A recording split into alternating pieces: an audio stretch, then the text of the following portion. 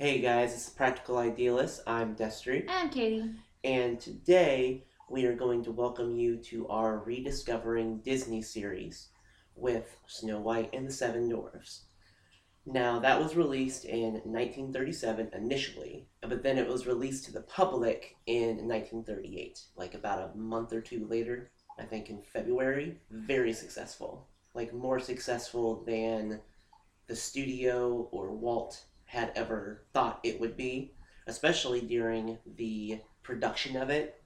They actually called it Disney's Folly. Well, because it went severely over budget. And I think that the initial budget proposal that he gave to his animators was like 10 times the budget of any of their like small music shorts for like silly symphonies and stuff. And the money that he got from the movie actually helped him purchase the studio in Burbank, California that they use today.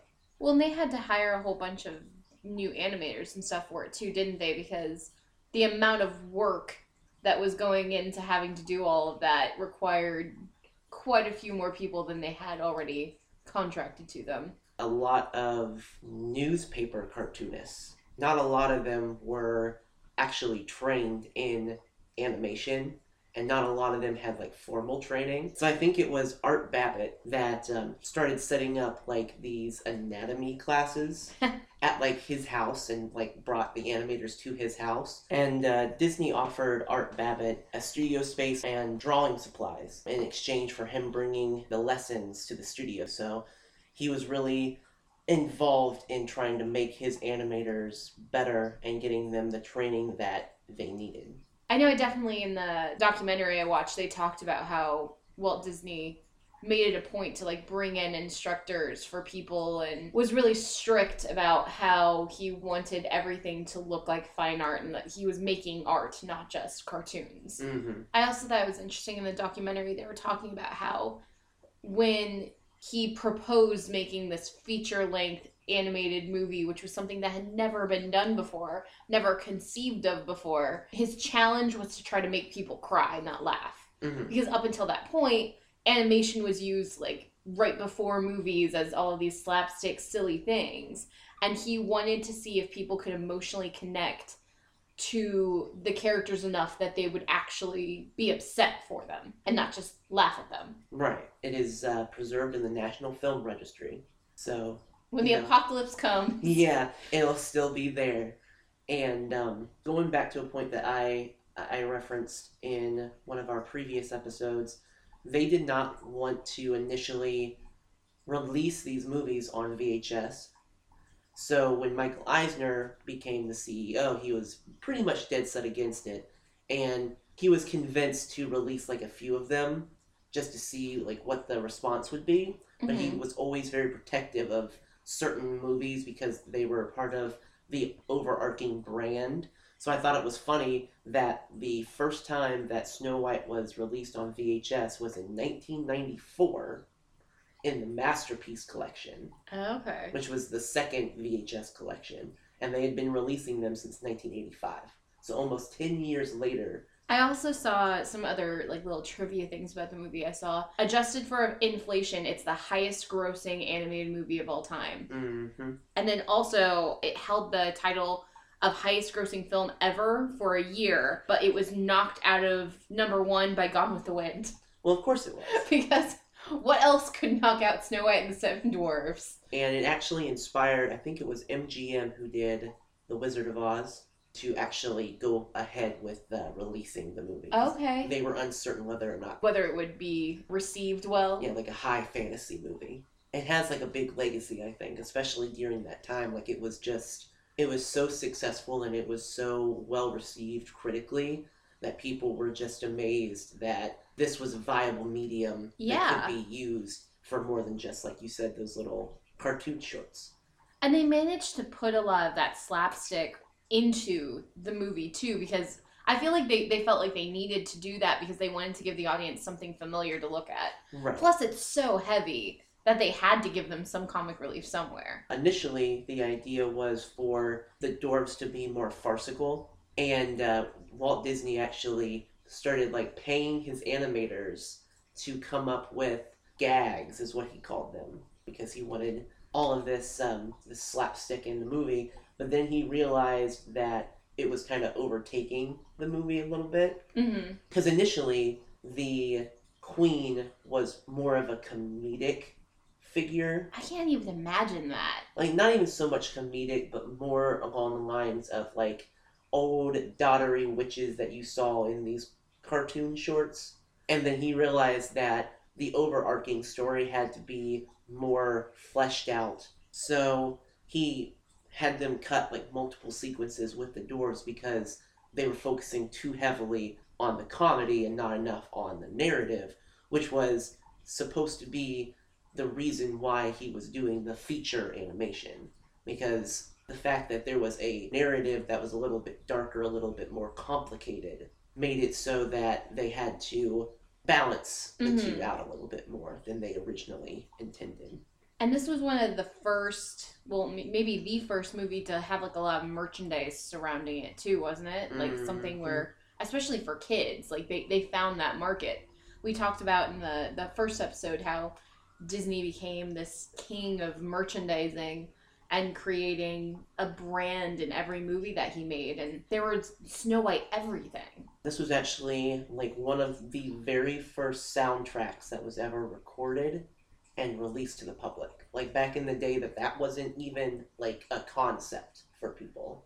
And the funny thing is that they of course did not have their Disney recording studio, so they had to utilize other studios, and they also had to utilize other people to secure like the rights to produce the actual album. I thought this was really interesting when I was doing my research, that most of the other rights to the other Disney music of this time period and a little bit after, they were able to buy back, but they don't even own the rights to the soundtrack. And I mean, I think that as far as the music is concerned, I think that the music is more iconic than the movie. Oh yeah, like who hasn't sung hi ho, it's home from work we go, and Whistle While You Work? It's so embedded in our children's culture that I feel like kids just know these songs without even knowing really where they come from. Whenever I think of the music, I don't really equate it with the movie so much.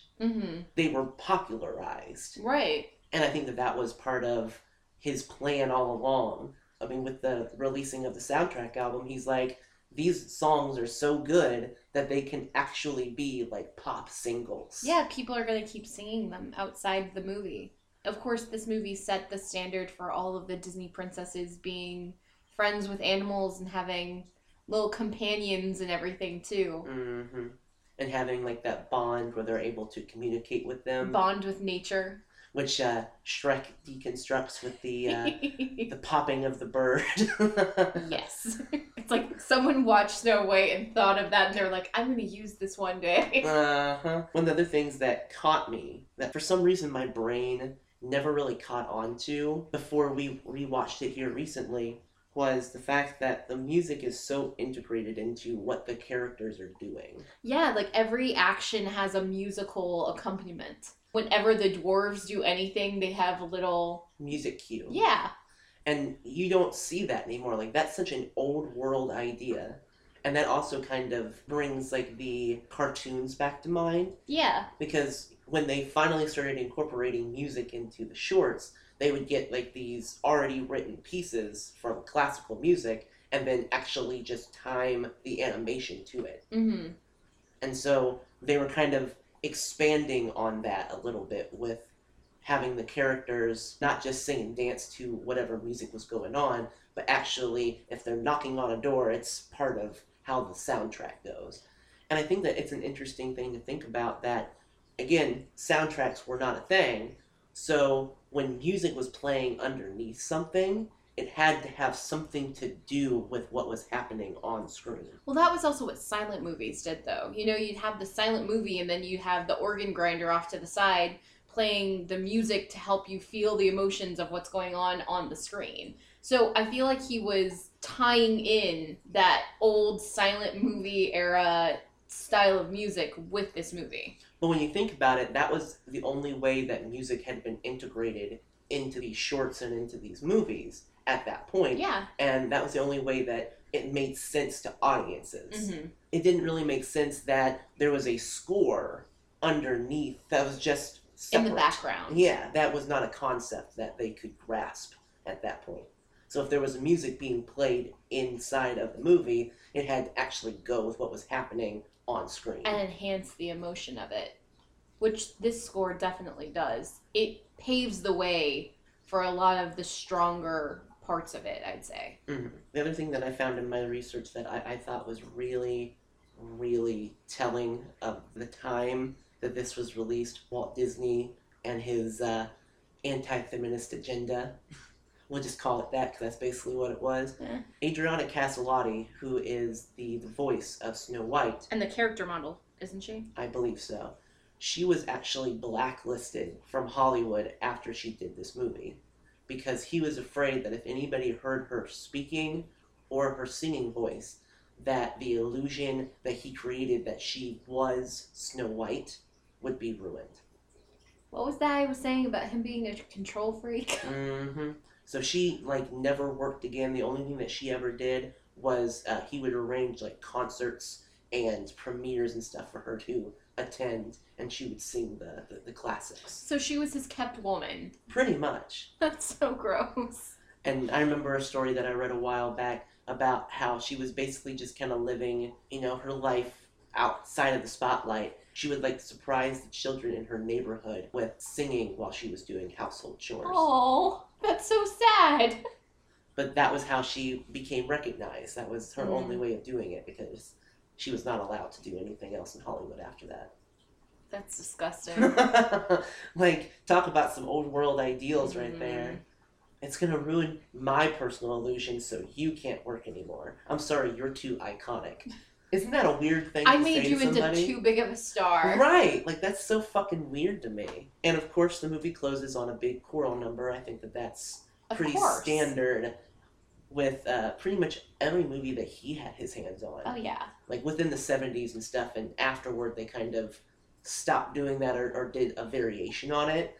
But anytime that you watch anything, probably prior to 1960, it always begins and ends with the choir singing. Well, something that really struck me when watching it this time was how theatrical the entire thing was. It felt very much like an operetta and less like a movie. And maybe that's coming from me, this modern, born in the 90s, brained kid. But I felt it very strongly that had a structure that was more like an operetta, and the music took on that certain tone, and the prince and Snow White never actually speak together, but they sing to each other. And it's all based on this sweeping, grand, romantic, musical gestures. That's what the entire movie is based on. And there's a lot of critics at the time that said that it was so real that it was almost live action. You almost forgot that it was a cartoon. Well, they were talking about in the documentary about how people would scream when the witch turned into the hag. And everyone was in tears when they saw Snow White's hand drop with the apple, and when the dwarves are all crying around her coffin. It was something that really screwed people up watching and terrified kids. They were worried about the wood sequence being too scary because there were kids who were freaking out in theaters, which I know I was terrified of that sequence even when I was a kid.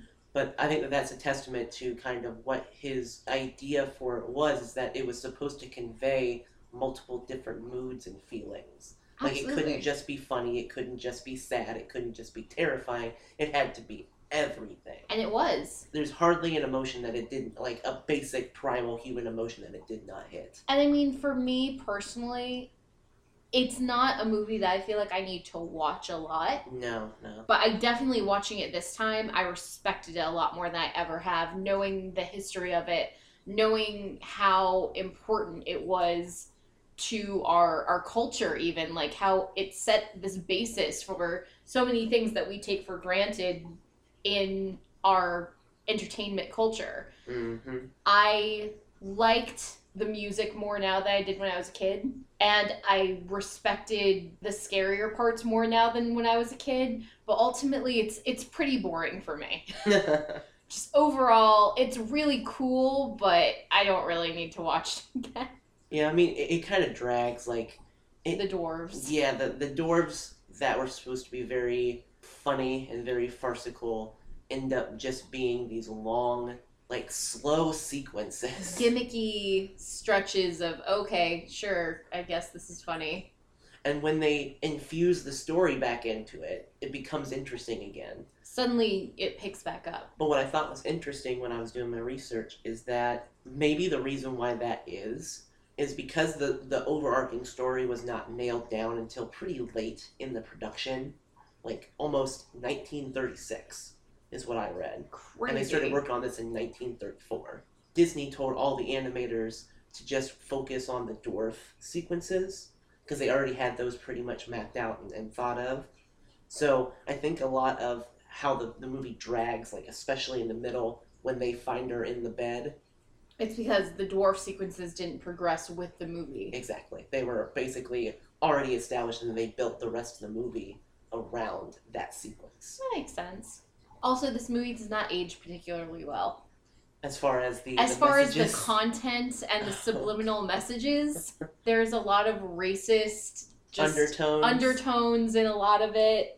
Again, it's not something that you watch and you're like, I can't watch this. This movie should never be shown again. But you see it now with the modern brain and you're like, oh.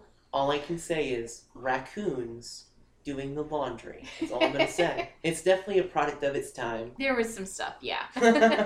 Not to say that it lessened the enjoyment of the movie because it wasn't overt enough that you're like, wow, I can't watch this. But still, like, it's important to note that you can tell that this was made in a very specific time. Oh, yeah, by a very specific person. By a very specific type of person.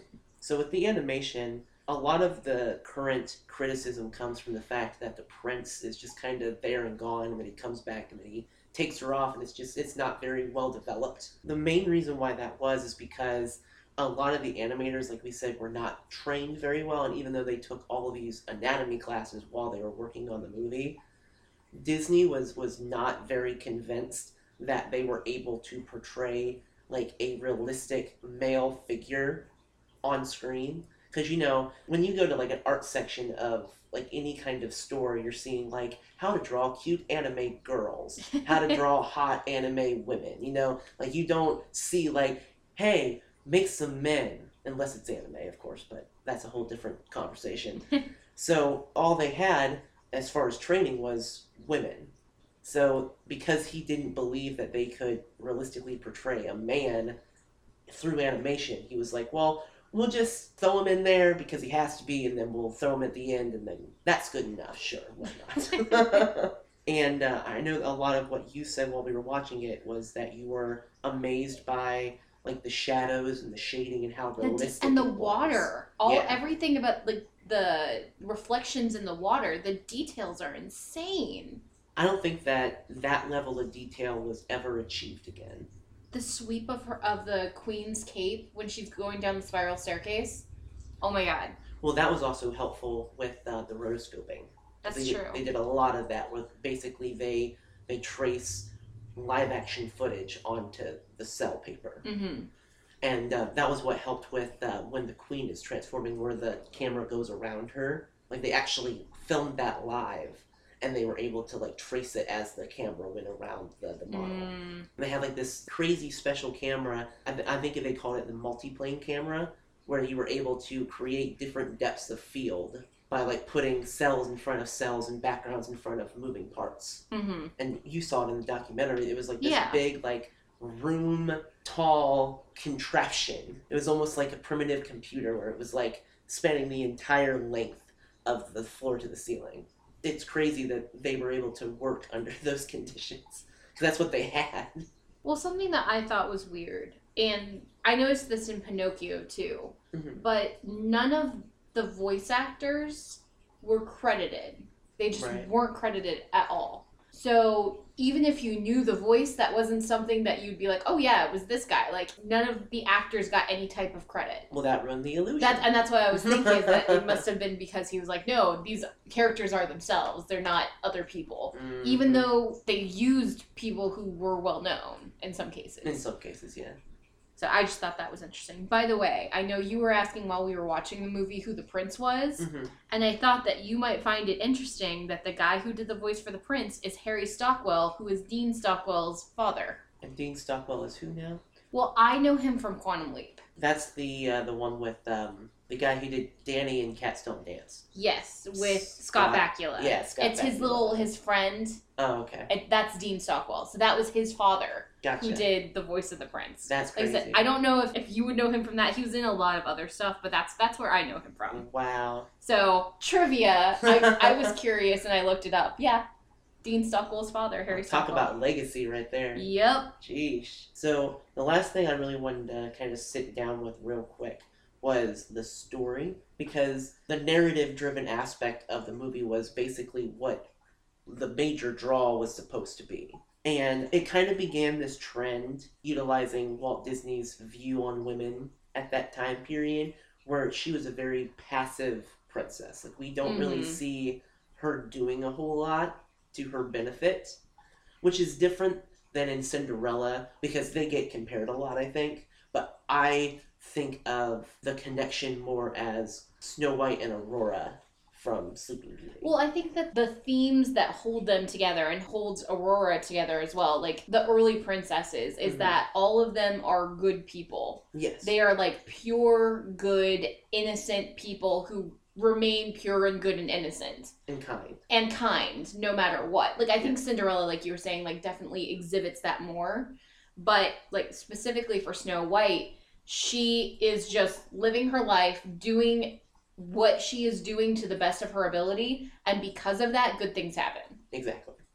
Which kind of goes into how Walt Disney kind of saw the world. Yeah. Is that you buckle down, you do what you're supposed to do, you take care of your business. You don't whine. And the world takes care of you, which doesn't always work. Usually doesn't work.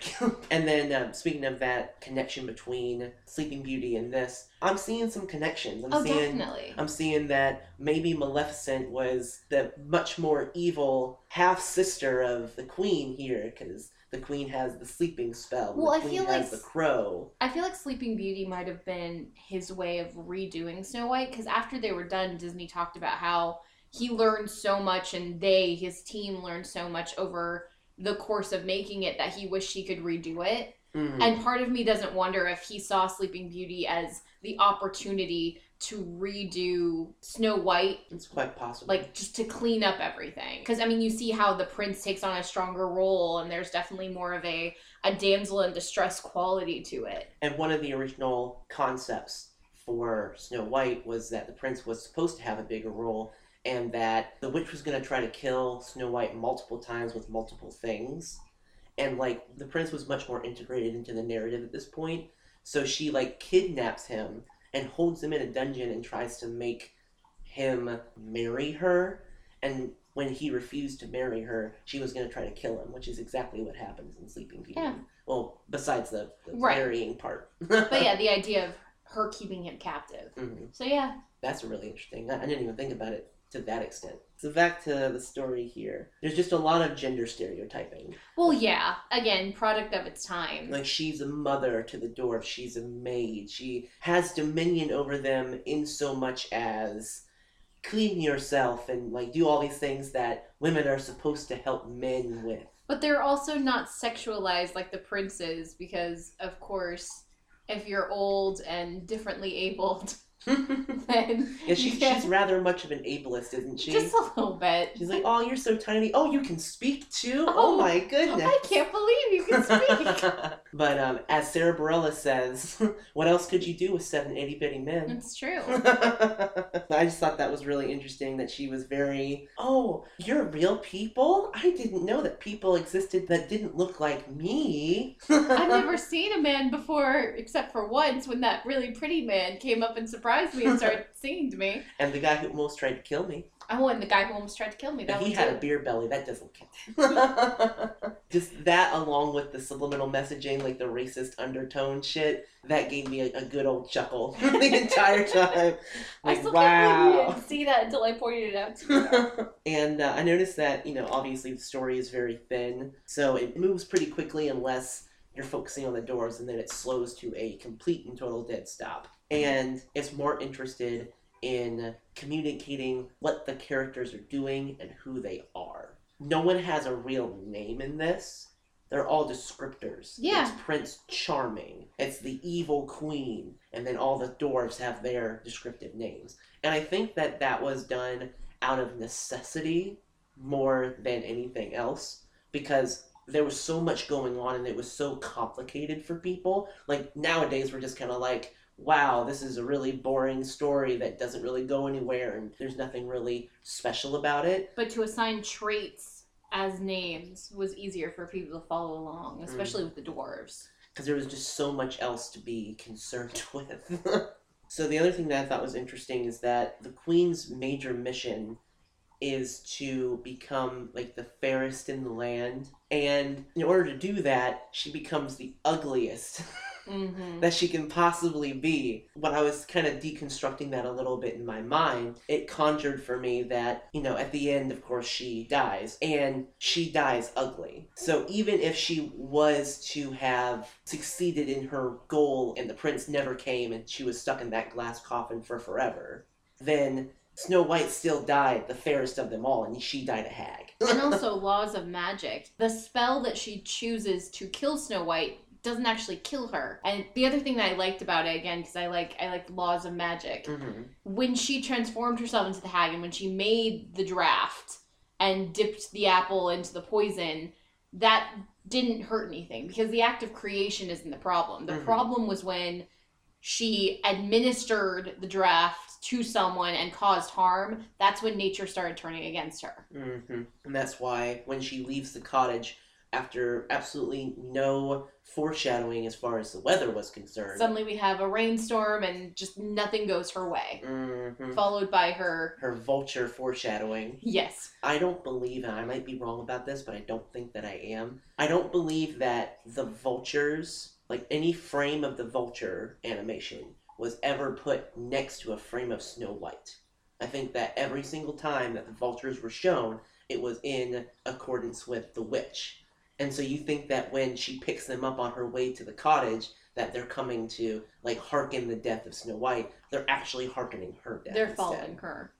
I loved them swirling down into the mist. And then I also thought that it was very telling, speaking of the spell that she put on her, that it was love's first kiss, not true love's kiss. Purity, baby. The fact that he thought about that. That, of course, it's not going to be true love's kiss because they haven't had any contact. So it has to be their first kiss, which, okay, sure, that works. But then at the end, with the prince, I mean, you even said this, is that it might signify her death, too. Like, he might be the angel coming to collect her for heaven. Well, and there's a big fan theory that the skeleton that's in the queen's workroom is actually the prince. So Snow White dies when the huntsman comes to get her. And then everything involving Snow White after that is like her dream. Oh, okay. On her way to the afterlife. On her way to the afterlife, so that when eventually the prince comes and gets her, he's dead too. But he's the angel of death. But he's like the angel of death for her, taking her away. As opposed to the vultures being... As opposed to the vultures, yeah. The carrion of the plague, basically. Yeah. But, I mean, there's obviously a lot to talk about. I didn't think that we would go this long on it, but, I mean, I had a full list of notes, to be fair. I mean, I was surprised. I enjoyed it more than I thought it would. I never really dug deep into it like this, so I'm glad that we're getting the opportunity to do that. Absolutely. So out of 7 dwarves, Destry, since we were going to have a new rating system for each movie, out of 7 dwarves, how many dwarves would you give this movie? With 7 being, of course, the best movie you've ever seen. I would give it about a 4 or a 5. Only that? Really? Mainly just because it's not something that I'm gonna rush back to and watch because I like the movie. It's not something that I feel really captures my attention. That's fair. And that's one of the things that I wrote down here is that it's an animated marvel. Like, you go back to it because it's this big artistic achievement. It's history. And you give it its due because it's important, and it should be important. But as far as the movie is concerned, it's really basic. And of course it is. And the fact that it's been so successful, and the fact that, you know, people know the songs and the characters the world over. Like, Dopey was like one of the first major mascots for the studio besides Mickey Mouse. It has this wonderful place in history, but I would say probably about 5 dwarves. I would give it 6 dwarves just because it didn't age well for me. I don't think this is a movie that necessarily holds up. If I didn't know the background behind it, I wouldn't have enjoyed it as much as I did. But it's still a really beautiful movie. Oh, yeah. And it's still a very compelling, emotional story. So that's why I'm giving it 6 dwarves. They were fully able to wrench every single drop of emotion out of the animation and out of those characters. Well, my mom was even saying that the first time she saw it, she cried. It's effective. Oh, yeah, definitely. So, yeah, 6 dwarves. To my 5. Yes. I think that about covers Snow White for us. Enjoyed it much more than I was expecting to. Yep. I'm glad that it exists. I'm glad that it brought the attention to the studio that it did so that he could continue to create these wonderful movies. And up next, we are going to be speaking about Pinocchio, your favorite. Oh, I'm so looking forward to this. It was released in 1940, and it is also preserved in the National Film Registry. And it was also one of the first movies to be released on VHS. Which is really bizarre to me. When did they start releasing movies on VHS? About the time that Michael Eisner took over, which was about 1985. Okay. And that was when they started re-releasing a lot of those movies, though, wasn't it? Yeah, I mean, they just really, really did not want to release any of the VHSs. He thought that would hurt the brand, that it would make it too accessible. He liked the history of re-releasing them every 5 to 7 years. The exclusivity.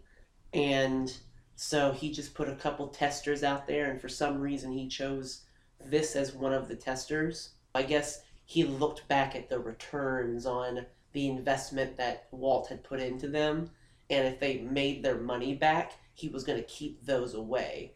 But if they didn't make their money back, I guess in his mind it was justified that, well, they didn't make the money that they should have made when they originally were released, so if we re-release them on VHS, we're helping boost their numbers. So this was released in 1940, right? Yes. So Dumbo actually came out right before Pearl Harbor. Its release date was October 23rd of 1941. Oof. So that was really the last movie before World War II. Actually really started affecting before America joined World War II. But wow. So yeah, this was kind of like the last happy movie, the last 2 happy movies we had. And I mean, that's funny because Dumbo actually recouped and did better than its production value. And we'll talk more about that when we talk about Dumbo. But Pinocchio didn't do so well, right? No. A lot of critics at the time were very, very happy with it. They even said it was better than Snow White. Ooh. Like they thought that Snow White was groundbreaking, as well as this one, because of like the effects inside of the movie. Okay. Like Snow White was groundbreaking because it was the first feature-length animated film. It was the first thing of its kind. Right. And this one was more groundbreaking because of the touches that they put into making it more realistic. This was one of the first times that the movement of like machines, like the cuckoo clocks were able to be shown like realistically, like how they actually operated in real life. Well, I also find it interesting that after Snow White, him not wanting the prince, like pulling the part of the prince back a little bit because he didn't trust his animators to be able to do the male form, that suddenly he makes a movie that has no girls in it. Right. But also, all of the boys in the movie are caricatures of men, you know? And Geppetto is an old man, so I guess he's not thinking of male in its prime. Mm-hmm. The other thing that they thought was well done was the natural elements. Like, it was the first time that water moved the way it should have, and rain looked realistic in an animated form. As far as like the character animations are concerned, I mean, I found them to be more defined. Yeah, there are more distinguished features in all of the characters. And I felt like they held more weight inside of the world. And more expression, too, I'd say, on the faces. He has more of a form and a presence than maybe little wispy Snow White does in the middle of a forest. I just feel like they really actually spent time perfecting those character models. And I think that, they made clay models of the characters so that they could be moved in 3D space for the animators, so when they're turning their back or they're moving in interesting and unique ways, that it wasn't just like, well, this is my approximation of how Geppetto's back looks like. They Like could you actually could literally study move it. the figure. And they also did that for the cuckoo clocks, you said, when you were Yeah, watching they said it. that they created actual models of all of the cuckoo clocks, like working models, so that the animators could study them. Which I wonder what happened to those. Probably destroyed. As far as the animation is concerned, what I thought was a weird contrast was the fact that the frames were really full. Like I felt like every location that they went to felt really lived in. Yeah, it felt like there was more stuff everywhere. It was more cluttered. And when you went in depth to see like Jiminy Cricket's point of view, you could see like the photorealistic stuff on the floor, and if there was ashes or if there was dirt or if there was trash, you could see all of that around him. But contrasting that, I felt like it was less detailed sometimes. Because we were sitting there looking at the Snow White castle and we're like, wow, you can see like every single crack, every single like weathered mark, and you don't really see that a lot. It's more expansive, I guess. It seems like the attention was paid more to items than to the backgrounds, as opposed to in Snow White where they had all of these super elaborate backgrounds, and then the characters were beautiful, but they weren't the ones that had the super amount of detail. And I feel like there was a better integration between the characters and the backgrounds. Because in a lot of like the backgrounds of Snow White, if there was a character back there, it really felt painted. It was static, yeah. Like you didn't really see a lot of movement, you didn't really see a lot of depth of field. But in this one, you actually see, as they're going through the town, when Pinocchio goes to school, you can see different animations happening on different layers as they move through the town. Right. Bambi was actually supposed to be their next movie after Snow White. It was over budget, it was over time, they were studying actual animals. So it's interesting to watch how cartoony and cutesy the animals were in Snow White. Yeah. And then seeing them like take a step up in this one, like anatomy wise. Yeah. Like even though it's not as realistic as what they tried to do with Bambi, they still, like when Figaro moves, it moves more like a cat. Yeah. Even if it is like a cartoon version. Excuse you, when he moves. You said it, he is a he. And speaking of Figaro, he was one of like the first big mascots for the company. And I mean, so was Jiminy Cricket. I remember reading somewhere that initially the guy who designed the character made him look more like an actual cricket. And Disney was like, no, kids are going to be freaked out because he looks like a bug. Right. And so the animator was never happy with that character because he's like, I just did what he told me to, but I wasn't happy with it. It doesn't look like a bug. He's like, it's a character. It's no longer a creature. But you gotta think long form though. Yeah. You gotta sell that merch, yo. Seriously. But yeah, like even you said when we were watching it that they had Figaro become Minnie Mouse's cat, and they like switched out another pet that she had. The other thing that you brought up was that this was the first time in animation that celebrities were involved in the voice acting talent. Or like low-key celebrities, well-known voices. Because I believe the guy who did Jiminy Cricket was in a lot of old westerns. I think his name's Cliff Edwards. So I just think it's really cool that not only, like with Dopey in Snow White, he was the mascot for that movie, but with Figaro and Jiminy Cricket, I have him down as JC in my notes, by the way. Jesus Christ. I like that they actually like implanted them into other properties. Yeah. And then talking about iconic, that Wish Upon a Star song. Oh my god. It became the theme song for like all of Disney. And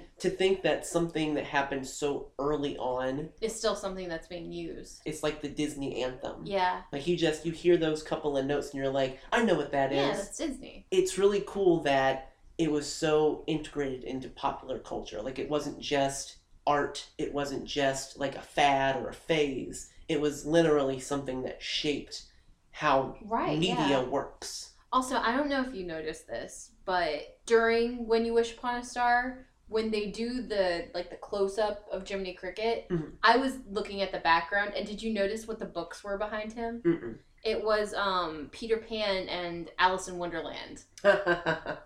So it was like him putting in like a little, like, by the way, we're going to be doing these soon. But yeah, I mean, a lot of movies got put on extreme hold because of the war. Yeah, like, they had to be. They didn't have people or materials for it. But there's one package movie that we're not going to watch. And I feel kind of odd saying that I've just never seen it, but I just have no interest in seeing it because a lot of stuff that they did during the mid to late 40s was propaganda films Mm-hmm. for the US Army.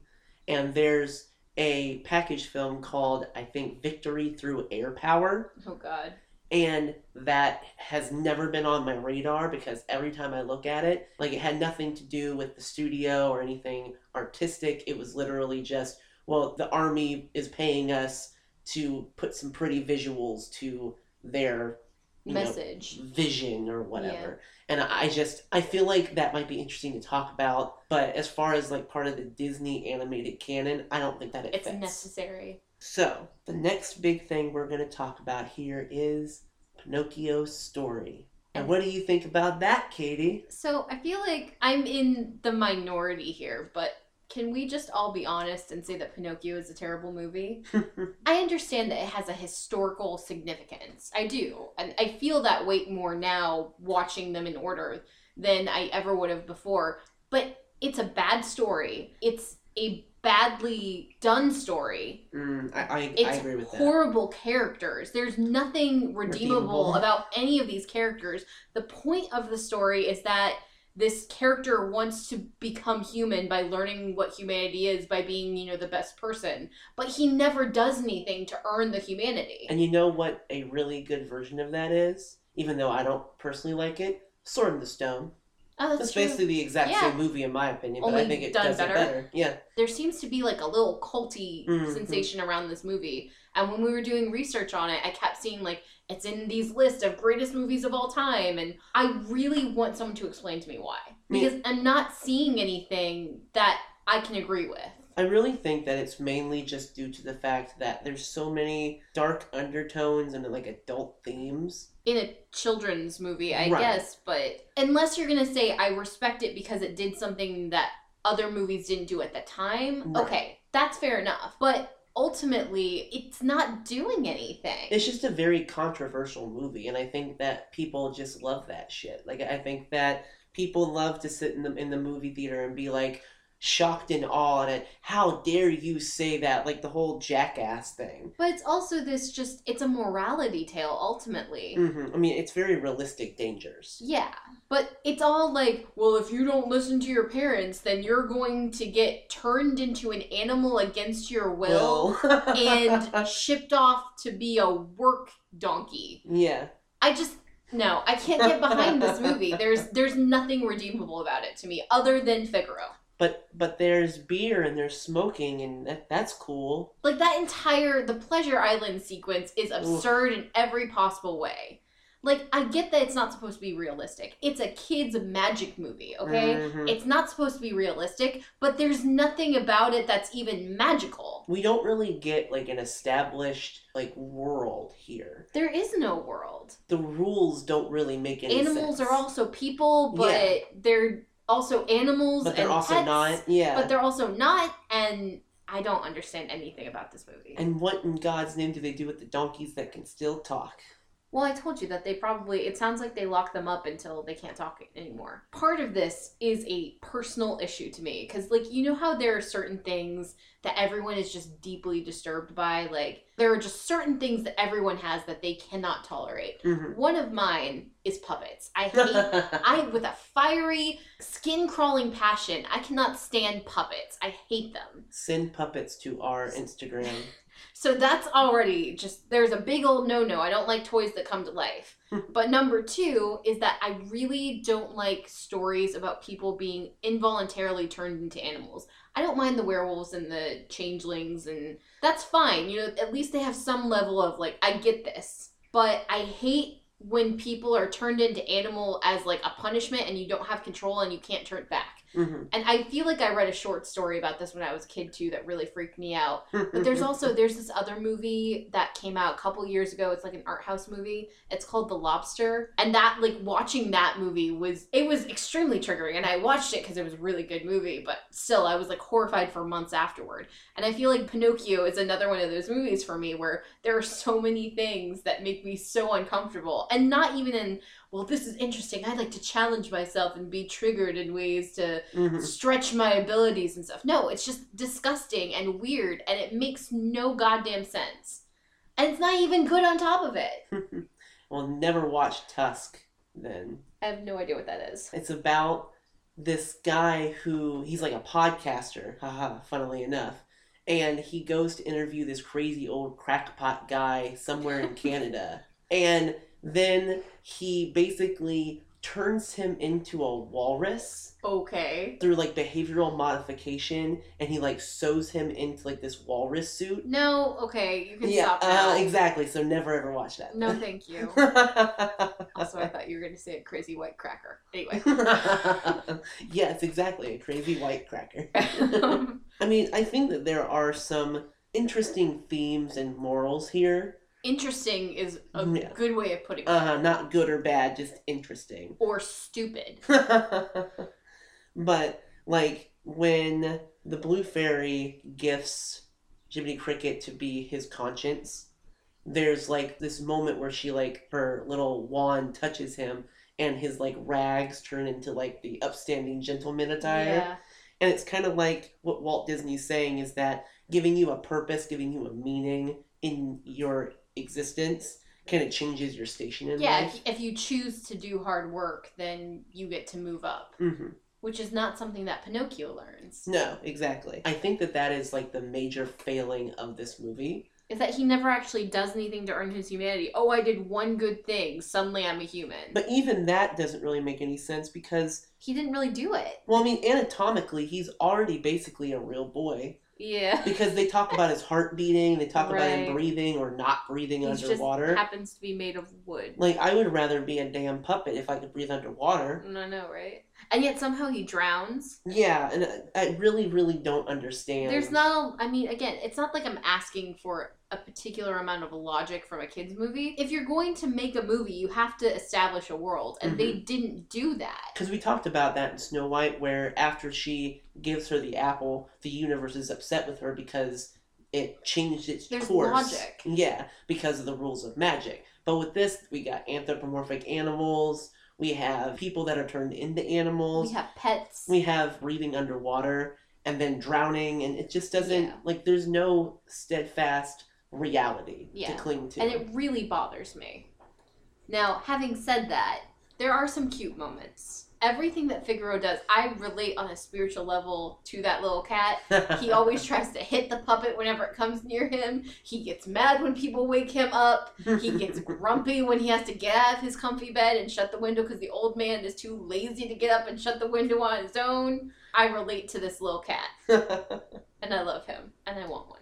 And I also thought it was interesting that when the Blue Fairy gives Jiminy Cricket his mission here, that it's kind of like putting your money where your mouth is because he's like the first to speak up and be like, oh, let me tell you how it is, sonny boy. Right. And she's like, well, if you feel that you can explain things to him in a way that he's going to understand, comprehend, and be able to utilize, then have at it then. Meanwhile, he utterly fails, and yet he still wins at the end. Oh, he gives up every step of the way. Oh, I guess you don't need me. Or that's too hard. Or you're not going to listen to me. Like, he finds an excuse every time. And he still gets his gold star. Even if you fail, if you work hard, you'll get things.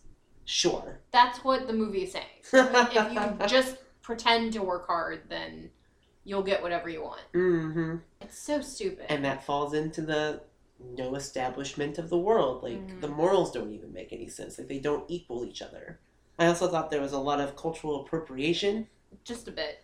Because they have all those different puppets in the I have no strings to hold me down number that were all very interestingly voice acted with their accents. And so what you're saying is there was yet again some racism in a Disney movie. I wonder if that will continue to be a theme. And, I mean, Stromboli, to a certain extent, is like the essential Italian male. And also Italians are apparently untrustworthy. Again. And swindlers. And he's like a gypsy, too. And you see that again in Dumbo. Mm-hmm. So, yeah. Oof. And then what I think was the most striking one was the little smoking area of Pleasure Island, themed with those Native American totems with, like, the peace pipes and stuff. And it looked like it was, like, a Vegas casino type thing. I'm like, Wow, that is like the worst portrayal of that race that I've seen recently. And you'll see more of that in Peter Pan then too. Yeah, exactly. But there's just a lot of scare tactics that they Yeah. utilize for you listen to your parents now and you stay children. Like I think that like with the drinking and the smoking and indulging in adult pleasures, Uh-huh. that kind of talks to one of Walt Disney's major themes is that children need to remain children. Yeah. Like don't grow up too fast, don't be worried Because about bad doing things are going to happen. right, but don't worry about doing drugs and alcohol and this and stuff. There's plenty of time for that, but you only have this amount of time to be a child. The first time I remember seeing this movie was at a church lock-in. Oh my god. When I was really young. I know they love their fear mongering, but god I damn. remember watching this, like being in my little tiny sleeping bag and all like wrapped up in a blanket and watching this movie and being scared out of my wits to the point where I ran to my mom, who was one of the chaperones. I actually have this memory of watching this movie and being so like thoroughly freaked out by it that I couldn't keep watching it. That should tell you something right there. Yeah. That we were watching it at a church lock-in. Like people talk a lot about like the minute moment where like the coachman has like his when they come to Pleasure Island they never come back and he has this like demon face. And that's like one of the top scariest Disney moments in a lot of countdowns. I don't find that to be the scary moment. Oh no. I find the kid screaming for his mom. Yeah. The scariest moment. Oh, that makes me so sick. It's disgusting. It's like you do what your parents say, or you're gonna be tricked, and you're gonna be sold, and you're gonna be destroyed. Yeah, you're not gonna be yourself anymore. Exactly. You're gonna lose who you are. Mm-hmm.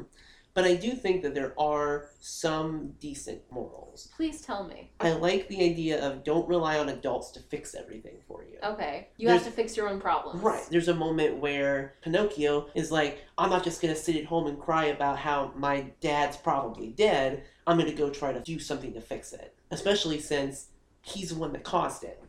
Because if he would have done what he was supposed to do and came home, he never would have been out looking for him and he never would have been swallowed by the whale. Your bad decisions affect other people. Someone's going to come and try to help you and to try to fix your messes for you. And they might get hurt. And they might, get affected by trying to help you. So I did like that. Yeah. I do find the Blue Fairy to be an interesting character because she comes in and she sees the situation. She's like, okay, I'm going to give you this opportunity. But ultimately, it's up to you to make it happen. And then she comes in, she's like, all right, you had one chance. I'm going to help you out one time. I can't help you out again because the entire point of this is that you have to do it on your own. So I do kind of like her as a magical character coming in being like, hey, you only get so many chances.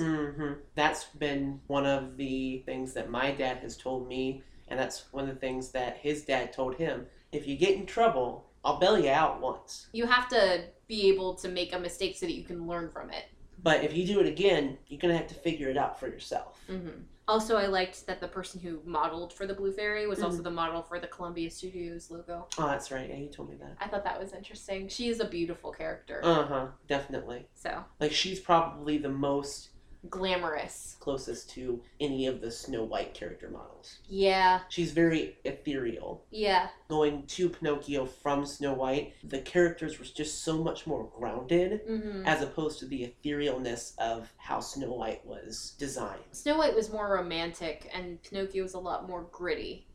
Also, let's briefly touch on the fact that apparently the guy who did the voice for Geppetto, who was also the character model for Geppetto, was a huge, like, he was a Nazi. Like, he was a straight up Nazi. Crap. When he would be in the studio, he would piss off all of the animators because he would be talking about how amazing Hitler was. So when they were doing the scene where he was on the raft, they gave him a really rough ride because they wanted to torture him because they could not stand this guy. I bet. So, especially during that time. Yeah, this is right before things started kicking into high gear. So, again, interesting how the real live people involved in this had such strong influences as well. It's such an interesting distinction, the Walt Disney anti-Semite situation versus the communist stuff. Yeah. Like, you would think that they'd kind of be one and the same, but they never really were. Yeah. It never quite overlapped. With our ability to have this hindsight, we're able to see things so much clearer than they were able to at the time. And it's a little bit scary to think that that type of thinking, and not just with the racism and anti-Semitism, but even just the anti-women sentiment. Mm-hmm. Like, that is within people's lifetimes. That is something that is still so close to us now. Ingrained. When you look at some of the subliminal messaging, like we've been talking about, that we keep seeing in these movies, like, no one would have blinked at that. Nope. And now we can look back at this and be like, whoa, that makes me uncomfortable. Because you see it, and you know with our modern brains that, like, no, that's not okay to make jokes like that. And it doesn't just happen in Disney movies. I mean, obviously, other movies that are coming out during the time, like, isn't it in Holiday Inn when they have that entire sequence in blackface with the minstrel thing? It was just a thing in media at that time. And it also makes me wonder what's just a thing in media in our time. Right. That in another 40, 50 years, people are going to look back and be like, oh my God, I can't believe they did that. That's one of the things I continue to notice as we're moving through these movies, how it's such a different time, and thank God it is. But I think that, to kind of answer your question, even though I don't think it's a very satisfactory answer about why people like it so much, I think that it's just the paradox. It's a movie about children, for children, but it's so dark, and it's so adult, and it presents all of these realistic consequences, like, he almost gets fucking abducted, and then he almost dies. These are very real things. Well, and I did notice, and there's no information that I've been able to find about it, and I assume you've heard about this too, that they're going to do, like, a live-action Pinocchio. Yeah, they've been working on that in for a couple 2021, years. And it's, how do you say his name? Guillermo del Toro. Yeah, he's going to be directing it, so they're looking at doing, like, a darker version or whatever, but there's not a whole lot darker than you can go. Right. Oh, no, it's not supposed to be live action. It's still supposed to be animated. Really? Yeah, that's what it says. Animated fantasy musical. I don't know what to say about that. Because, here a couple of years ago, it's been about 10 or so years now, but he was, like, tapped to direct these darker features based around, like, old legends and, like, the Disney park rides. So, like, he was going to do his own version of the Haunted Mansion, but they dropped that within a couple of years of them addressing that. So I think that they've been trying to get him to do something at some point for them. But I don't know. That sounds really odd to me. Yeah, I just kind of glanced at some of the cast and crew, and there's no cast attached yet. They only have concept artists attached to the art department, but the special effects, they have puppet development listed. But yeah, I feel like this does seem to be the type of movie that would inspire that type of person. If you enjoy it, whatever. I don't get it, and I'm not going to. I think it's stupid. I think that it's not a good movie at all. I don't think it's a good movie or a good story. It's a bit mixed up. It doesn't know what it's trying to be.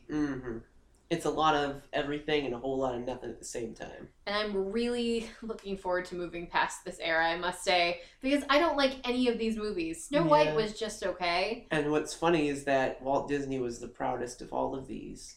It's so weird to me. In the 50s, he's like, well, at least I get to do the stories that I wanted to do ever since I started the company in the 20s. But now my main focus is Disneyland. So... Well, he was also getting old and battier than ever before at that point, I guess. And the fact that he hated Cinderella is enough for me. Like, that tells me that he was going off the deep end at that point. But... This was kind of the beginning of his downward spiral, I would say. Mainly just because Snow White went over so well, and then this one just kind of bombed a little bit. Like, not critically, obviously. We already talked about that. But just the box office was not there for this. But Fantasia lost a whole shit ton of money. So it's an interesting place in time. I'm struggling with these movies, I must say. I'm not having a particularly good time watching them, which is a shame. Right. But the one thing that I will say is that the animation, I really like the animation. Oh yeah, it's beautiful. Like, when I think of the difference between animation at this time, I really, really liked that precision, that detail. And then once you hit Cinderella and onward, you start losing it. It's a little bit more streamlined, a little bit more cartoony, a little bit more mainstream. It's still very well animated, obviously. Right. But there's a very big distinction of 1950 and onward, and then 1949 and before. And I think that I'm really, really seeing that this time. That's fair. Especially with this one. Like, this one was dark as hell. So for the rating system for Pinocchio, I went through a couple different thoughts. We could have easily done Jiminy Crickets or Blue Fairies. Or Scary Puppets. Or demonic donkeys. Yeah. But ultimately, I think that the rating system should be based on something positive or fun. And the only fun, positive thing in this movie was Figaro. So out of 5 Figaros, Destry, what would you rate Pinocchio? I would give it a 3. Really? Mainly just because it's so artistically well envisioned. I think that he was able to really get his money's worth out of this one. Like, I really feel like whatever his vision for this movie was, that he accomplished it. That's fair. And for me, it's hard to hate it. I disagree. So for me, out of 5 Figaros, I give it a 1.2. Ooh.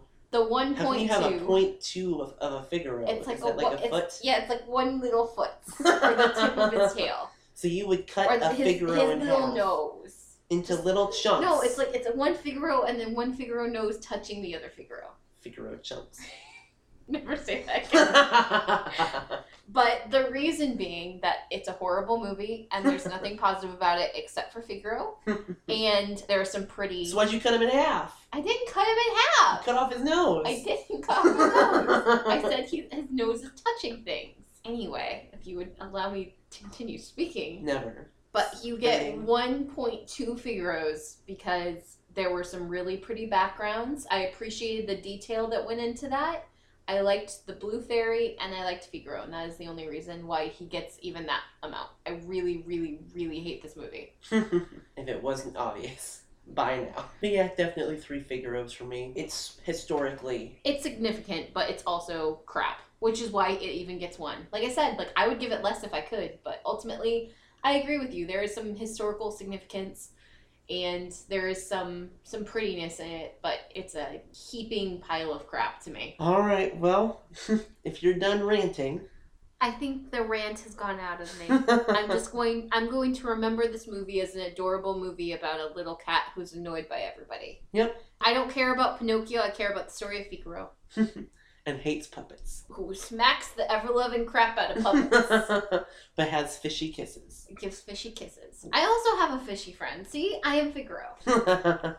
And so ends part 1 of our apparently now 2-part episode on the Disney animated movies from 1938 to 1943. Who knew we could talk so much? Right? I thought we could just lump all of these in to the same one. It would be like maybe an hour and a half, but we have literally an hour here. Well, I mean, I think it's pretty telling of how in-depth we go into all of this stuff, how much there still is to unpack, even for what are considered kids' movies. Mm-hmm. Which is kind of the point, I guess, of us going back and rewatching these. Up next, we have Fantasia, Dumbo, and Bambi. An interesting trio. Yeah. Originally, we were not going to include Fantasia in this batch, but we decided that going chronologically would probably be a better choice. I think that you had the idea to just go all the way through instead of trying to break them up. Well, it would steal my thunder a little bit because I feel like I'm learning a lot about the progression of Disney, and not seeing them in order would kind of mess me up a little bit, I think.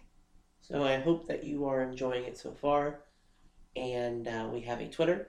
It is at idealist_the. We also have a Instagram, which is the Practical Idealist, or our names, Destry and Katie. Join us there to see the progression of Destry watching Firefly for the first time. It's slow going.